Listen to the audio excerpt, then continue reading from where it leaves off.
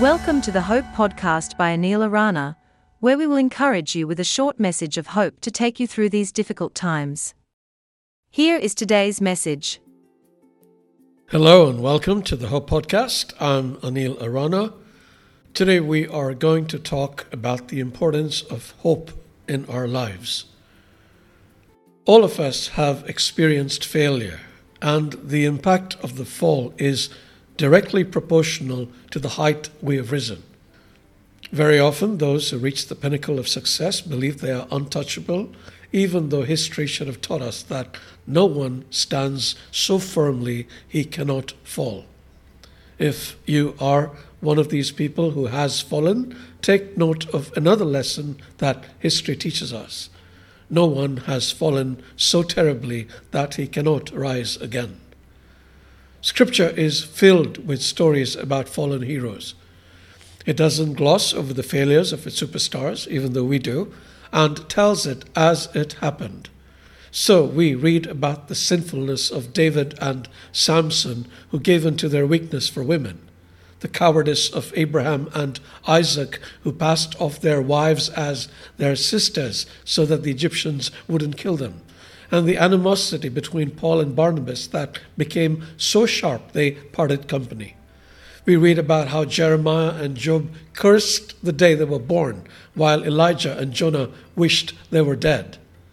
If you have ever wondered why these stories are in the Bible, it is to give us hope, because hope is a powerful thing. The enemy tries to take that away from us because he knows it can destroy us. A working man will put all his energy into his job, hoping that his efforts will be noticed and he will be rewarded. Should he lose his job, his hope of getting a better one will sustain him. Take away that hope and he will sit at home and despair. Take away his hope in life and you would have succeeded in destroying him completely.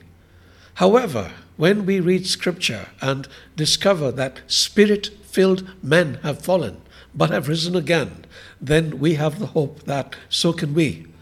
As Paul attests, for whatever was written in former days was written for our instruction, so that by steadfastness and by the encouragement of the Scriptures we might have hope. Elsewhere he said, may the God of hope fill you all with joy and peace in believing, so that you may abound in hope by the power of the Holy Spirit. Paul's wish for you is my wish for you too, my dear friend. However terrible your fall has been, from grace or whatever, know that tomorrow is a new day. And let your hope rise with the sun, knowing that you will soon shine as bright as it does one more time.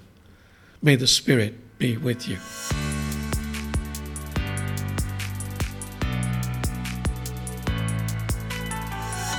Thank you for listening to the Hope Podcast.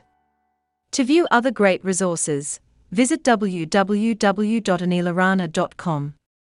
See you tomorrow.